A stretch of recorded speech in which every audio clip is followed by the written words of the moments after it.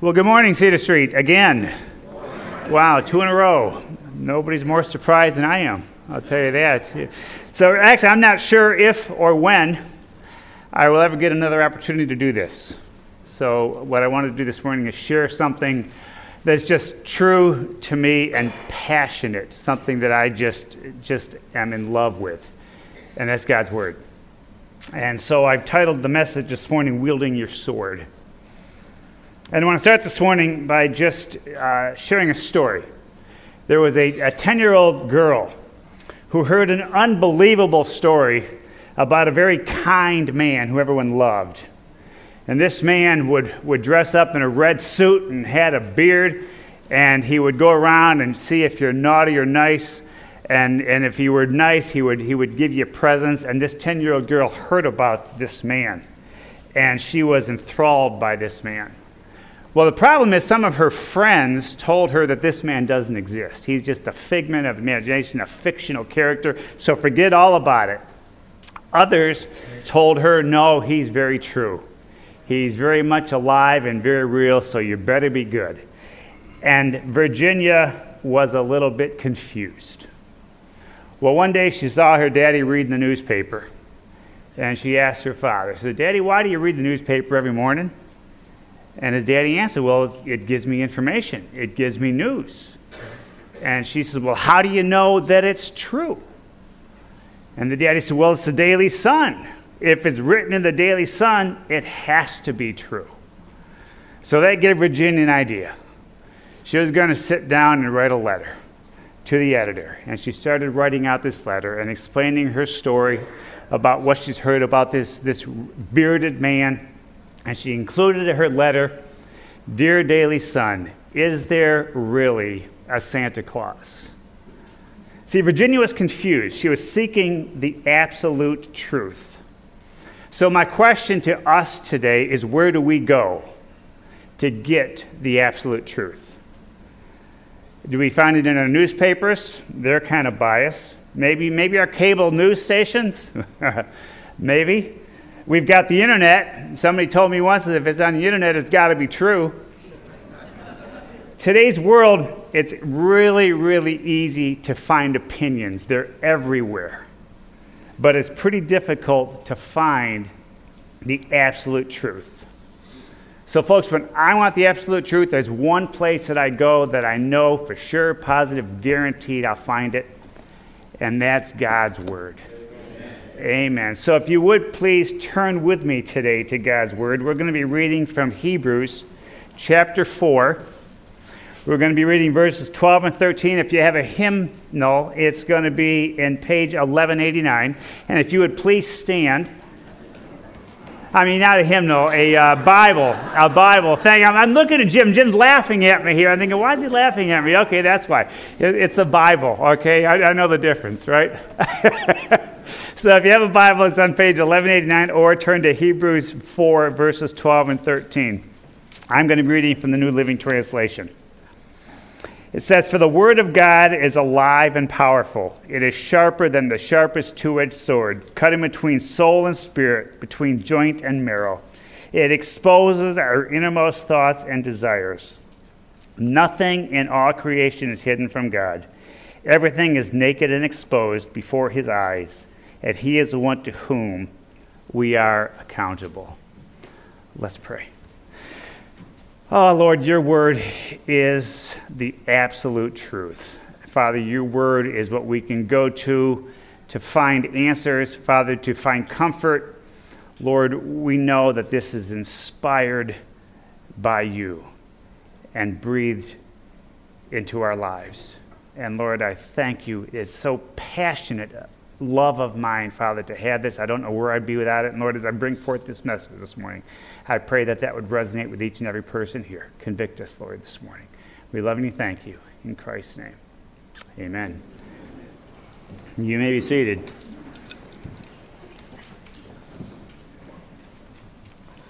So how is God's Word living and active? Let's just kind of unpack this for a minute, can we? Have you ever read something in your Bible?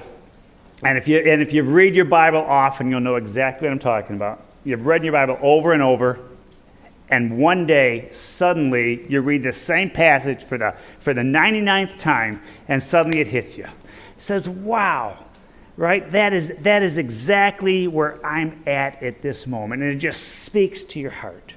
It's personalized. The words speak directly to you and to your circumstances. See, Psalm 33:11 says, the counsel of the Lord stands forever. His word is timeless, and his promises are everlasting. Matthew 24:35 says, heaven and earth will pass away, but my word will last forever.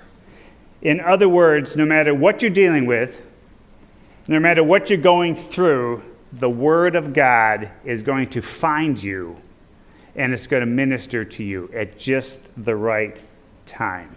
It's alive and active. And it's sharper than any two-edged sword. You know, when you think about a two-edged sword, you oftentimes you find them and you play with them and they're dull, right? You just kind of... No, these two-edged swords that here we're talking about were so sharp, they were razor sharp on both sides. And they cut. So when you inserted it, it cut. And when you pulled back, it cut. It was that sharp. And what it does is it was so sharp that it would expose the core of the human being. It would expose your thoughts and your imaginations, and it would expose your heart. You ever hear someone say, he's just hard-hearted, or you're never going to penetrate that heart? God's word can. God's word is so sharp it can take the hardest heart and it can insert and just dig in and expose that hard, calloused heart that's trying to resist God, and he can just bring that around to do his will in your life. So what does it mean when a culture doesn't have Scripture?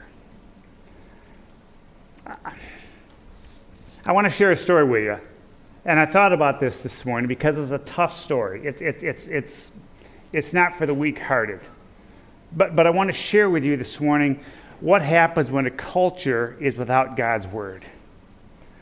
And I met a lady when I was in Papua New Guinea and I was in the village, and she had burns all over her back. And I said, well, what happened? And she said, well, I was in an argument with a man, and it got kind of heated. And he took water, boiling water, and he tried to throw it at me. And she said, I turned around because I didn't want to get burned in the front, and it burned her back. Well, this ended up going to what they call a tribal council. It didn't go to the typical law. When you're in a village in Papua New Guinea, things are different. I don't want to take time to explain it, but it's different. And it went to the tribal council. And the tribal council found the man guilty. But get this, he was guilty because the woman he threw the water at was not his wife. If it would have been his wife, it would have been okay. Folks, this is what happens when you don't have the absolute truth. This is what happens when you don't have Scripture that you can go to and find out what God has to say about the way you're living or about the culture you're living in. But unfortunately, it's not just a third world problem. It's not. How about you? How about me? Are we letting culture dictate, or are we letting God's word influence us in our daily decisions? Do you truly, truly believe in the absolute authority of God's word? And more so, are you living life according to that belief? If you are, you're in the minority. I want you to know that. Because a survey was recently taken among born-again evangelical Christians. And they found that 55%, over half of those surveyed, did not believe in an absolute truth. And I got to confess, sometimes I get really upset and frustrated with that. I really do. Because what it's taken us to is what we call a new normal. A new normal where living together is acceptable form of cohabitation, and that's just not what the Bible tells us.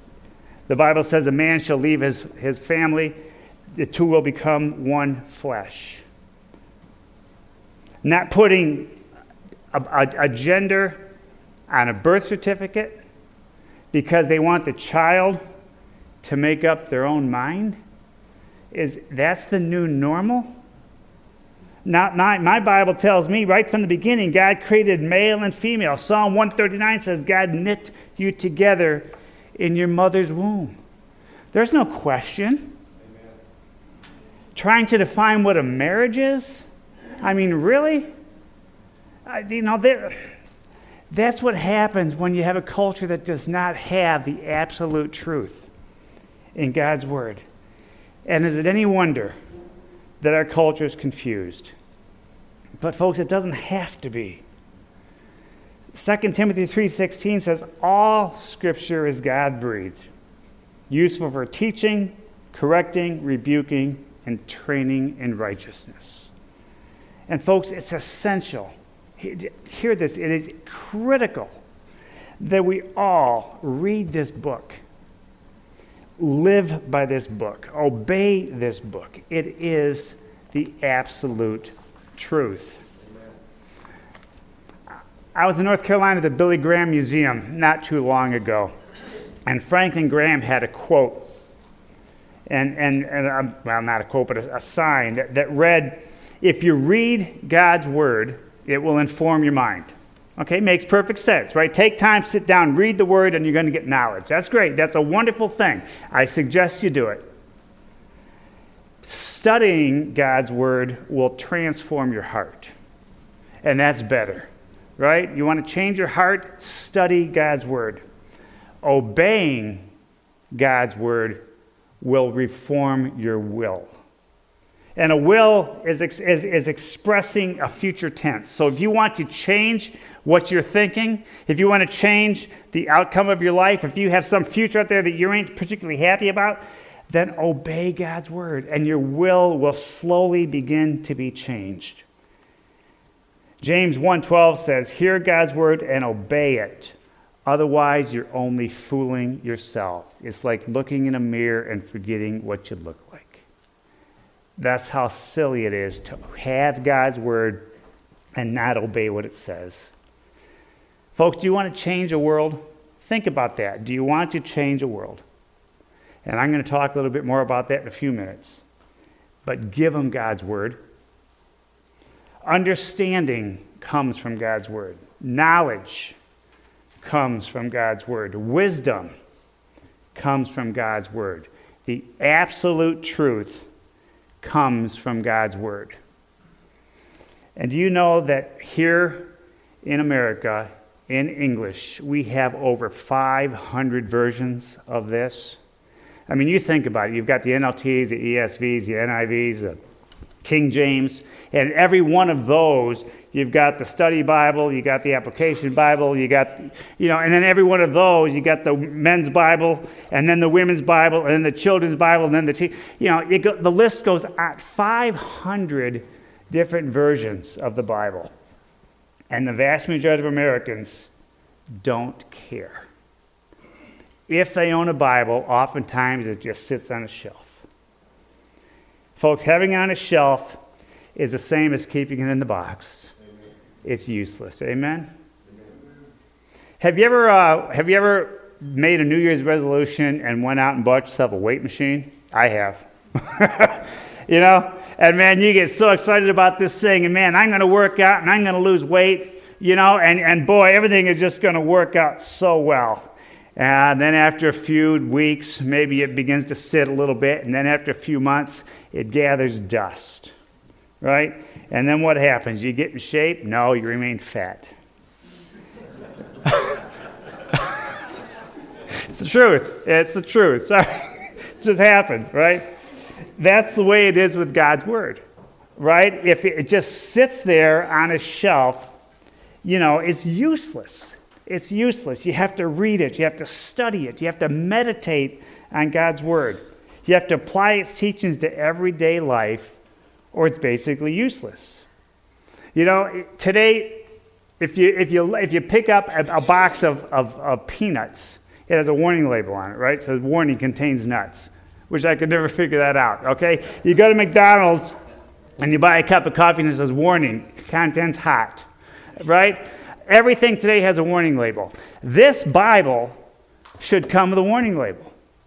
It should say caution, reading and obeying this book will change your life, because it will. Let me tell you about Minimus. Minimus was a man in Papua New Guinea who was a thug, who was a terrorist, who was a murderer, and a rapist. He was a horrible, horrible man. He would come into the village and people would hide. Minimus is here, Minimus is here, right? Well, one day the village was holding a revival and Minimus showed up. And imagine the fear that were going through the people. Sitting there trying to worship and have this revival, and Minimus shows up. Minimus heard God's word that night. 2 weeks later, he was baptized. Minimus was transformed into a new life. Romans 12:2 says, don't conform to this world, but be transformed. You ever wonder what that really means? The word transformed is like a metamorphosis. Okay, that's literally what it means, metamorphosis. For those of you my age, you remember a guy by the name of David Banner who used to turn into the Incredible Hulk, right? You guys know what I'm talking about, right? And that was the metamorphosis. It's like David turning into this green monster. Or it's like a criminal like Minimus who became a follower of Jesus Christ. Is the Bible transforming your heart? Is it reforming your will? Are you responding to life maybe a little differently now than you did before? Do you find the Bible a way to bring comfort in time of need? Are you using it to strengthen your marriage? Using it to teach your children? Folks, is it your morning wake-up call? Because God's word is the absolute truth.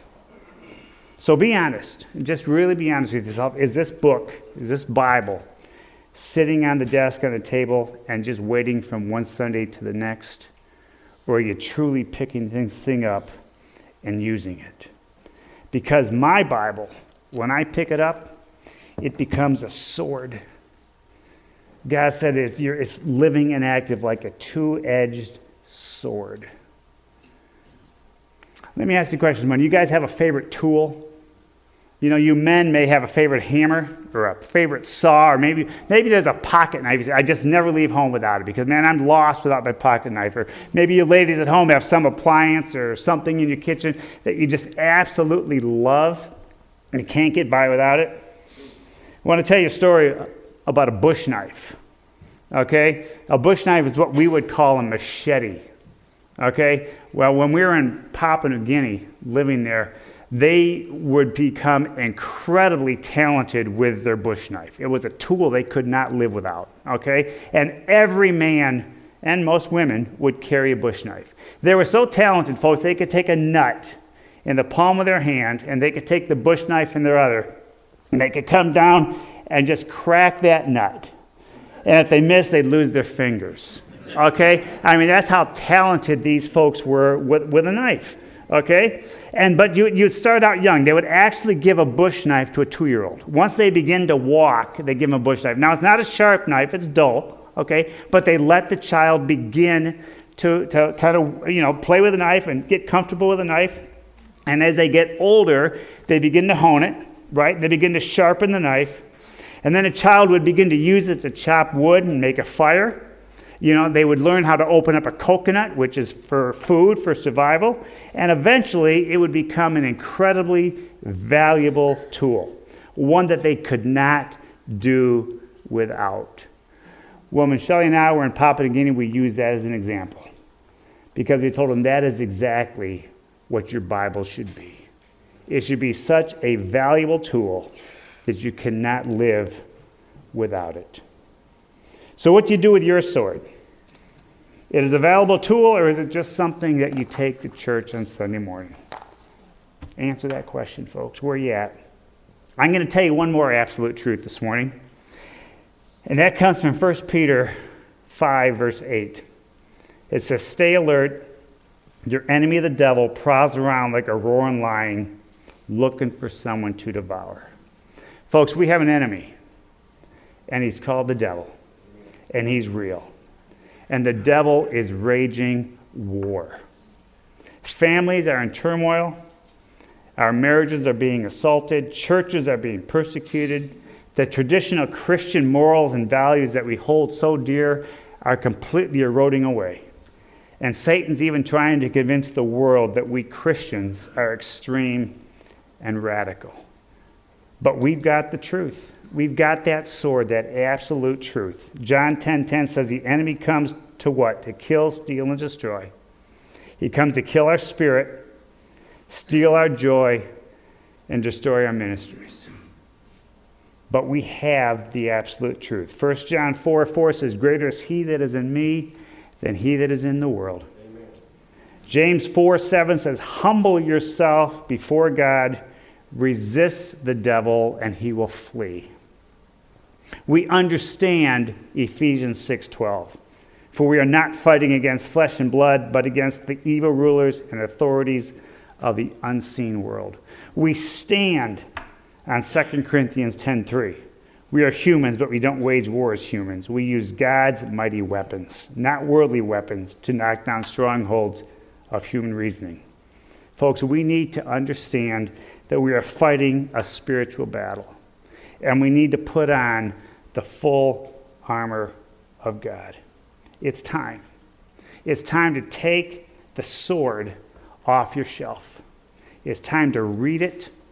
It's time to meditate on it, to memorize it, and obey it, and use it as it was designed for, a weapon against strongholds.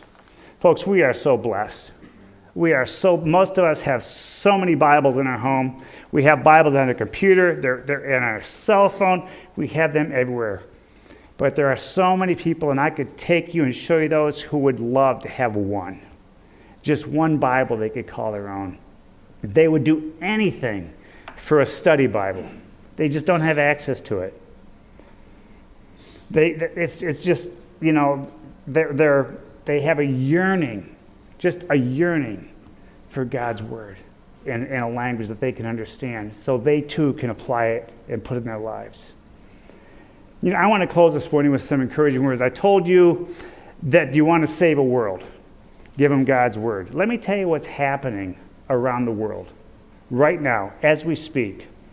In Indonesia, I was in Indonesia not too many years ago, and I was listening to Al Jazeera television. Okay, and I had a translator speaking, and there was an imam on Al Jazeera television talking about this huge tragedy that's taking place in the country right now. And that tragedy is that the youth and young adults were flocking to Christ in record numbers, and they didn't know how to stop it. This is what God's Word is doing. You know, and in China, you heard about the Great Wall, and we're penetrating the Great Wall. Do you realize that there are over 100 million Christians in China and more coming to Christ every day, hiding in underground churches? In northern India, we're partnering with our organization as we speak to bring God's Word in northern India, in Dehradun, that's going to reach 60 million people and give them God's Word. In Africa, 10,000 people a day are calling on the name of the Lord to be saved. And you know what the fastest growing church in the world is? You know where that's at? Iran. Yeah, that blows your mind. Iran has why? Because people are getting God's Word. They're learning the truth. I wish you could see the joy, folks. I really do. When I've traveled to Papua New Guinea and I hand somebody a Bible for the very first time, and the tears, and they take that Bible and they just hold it to their chest, and they begin to weep because it means that much to them. And to us, it's nothing. It sits on a shelf. I wish you could have been with me when I was in the Muslim village and I sat down with a group of teenagers and read and shared to them about the gospel story of Jesus Christ. And you think you did what to who? Yeah, that's right. I did. And they were receptive to it, and you should have saw the love on their face when they saw Christ shining through. It was just amazing. Just amazing. But what do all these people, all of them, have in common? They found the one strategy to beat the devil. They picked up their sword. That's really what it takes. So, folks, where do we go from here? I know what this sword can do. I've seen it. I've seen it save lost and dying souls. I've seen it bring families back together. I've seen it change a culture. I have seen this book extinguish the fiery arrows of the devil. So where do we go from here? That's the question. Do we want to transform a world? Do we want to change the world? How about we start with this country? Do we want to change our country? Or maybe we want to start in Metter. Do we want to change Metter? Folks, maybe we need to change Cedar Street. Or maybe, just maybe, we need to change our own life. It's time to pick up the sword. And if we stand together and we are courageous, we will be victorious. I promise you. Here, at home, and around the world. And how do I know this? Because God's word says so. And God's word is the absolute truth. Let's pray. Father, your word is so powerful. It's active and alive, sharper than any two-edged sword. Lord, your word tells us that it changes hearts. Father, that we use it for teaching, rebuking, correcting, and training in righteousness. And Lord, help us, Father, each and every one of us here to find a joy in opening up your word and turning it into that sword that we can fight the enemies. Father, help us to use it just to grow closer to you. Father, help us to use it to change a culture. Father, help us to use it to grow closer to your Son, Jesus Christ. Lord, we love you and we thank you for what you've given us through your word. And help us to apply that to our lives in a special way, Lord. In Jesus' name, amen.